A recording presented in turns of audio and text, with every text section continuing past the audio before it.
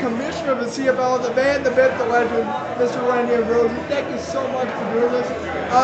First Can I start by saying I think more myth than man? Well, there you go. Compliment though, it's good. So what does it mean to be, this city is so much a part of you, as you're a part of it. What does it mean to come back and see the fan base? Yeah, you know what I mean. I said tonight, when we came here, my family, this was home. My great grandparents homesteaded just northeast of Edmonton. Wow. So I've been coming here since a kid. I sat on my great grandfather's lap and my grandfather's lap, and he farmed. This city is part of who I am. Two of my 3 daughters were born here. Mm-hmm. This is truly coming home for us, and every time I'm here, there's an expression, once an Eskimo, always an Eskimo. It's an unmistakable truth. I come here and it feels different. Again, somebody pointed out tonight, I can't cheer for anybody, but there is a part of you that just walks into you get off the plane, you drive into the city, and it feels amazing. What does it mean to have at each stop, be it at Edmonton, be it at Calgary, be it at Toronto, have the place packed with fans in every single city? Well, I think what's so exciting is I'm seeing in every city just such an energy around our game, and the fans are unique in each center. But we were in Regina. It was minus 27. Minus 37. Minus 37, wow.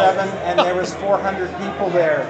And then we got to Vancouver with Mike going there, and the energy we felt there, and Calgary is fantastic, and Winnipeg is amazing, and then we go to Hamilton.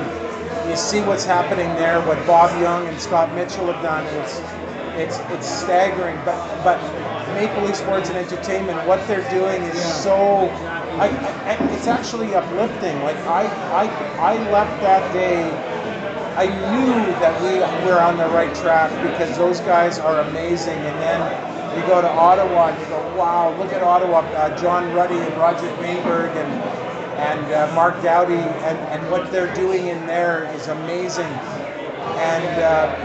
And then Montreal last night, a passionate group of fans that loved their team and loved the league. It was amazing. My friend Pierre Berchevaux was the master of ceremonies, and Pierre and I were teammates, and we've been great friends since basically when I started playing with him here. So that's off the charts. And then you get on a plane to come to Edmonton, and it's almost like of the 9 active cities. Right. It's kind of the perfect punctuation mark. Like if in the world of punctuation. You should almost put an EE, on the list of, with commas and semicolons, because for me, it's like, wow, this is it. This is the way to punctuate. But it's actually a comma because now we get to go to Halifax and talk about making this a truly coast-to-coast league.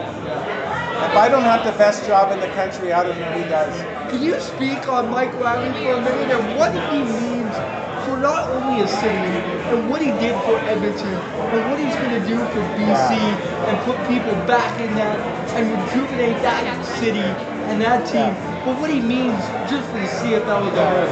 Well, Mike is special. Look, yes. I think, look, he's a world-class quarterback, he's a world-class athlete, he's a world-class football player, he's just special. Yeah. There's something about being in a room with Mike. Like honestly, my wife and I had dinner with Mike at the Grey Cup last year in Ottawa, and Barb, who's been around football players her whole life because she and I have been friends since we were kids. But she said, Randy, there's just something about Mike that's special, and it's true. He's thoughtful. He's considerate. He's a family man. He's clearly got depth. Yeah. So look, he's going to be good for BC. He's going to be good for the CFL in BC, I think.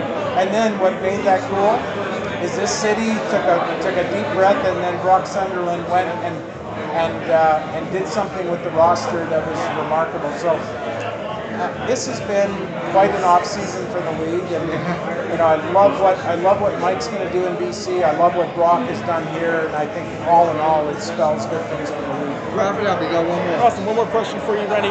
Even though they're not formally the 10th franchise, what has it meant to go out and truly embrace the Maritimes franchise and what they're doing right now? You know, I think what I've been amazed by talking with the Maritime Football Group, which is Anthony LeBlanc, Gary Drummond, and Bruce Bowser, is how committed they are, and they're talking about investing up to $60 million in establishing that franchise in Atlantic Canada. So you've never met 3 finer guys if you tried. And then, but I think what they're doing is they're doing it right. They're building a grassroots support for the program there. I'm going to be in Moncton and in Halifax because they know they need to do what they've done in Saskatchewan. It's got to belong to the region. It can't be the Halifax Schooners. It's got to be the Atlantic Schooners. But it would be, you know, we built a national railway and it wasn't national until you put that last bit of track down. That's true. And that's what it would mean to our league. Okay, awesome. Awesome, thank you. Guys.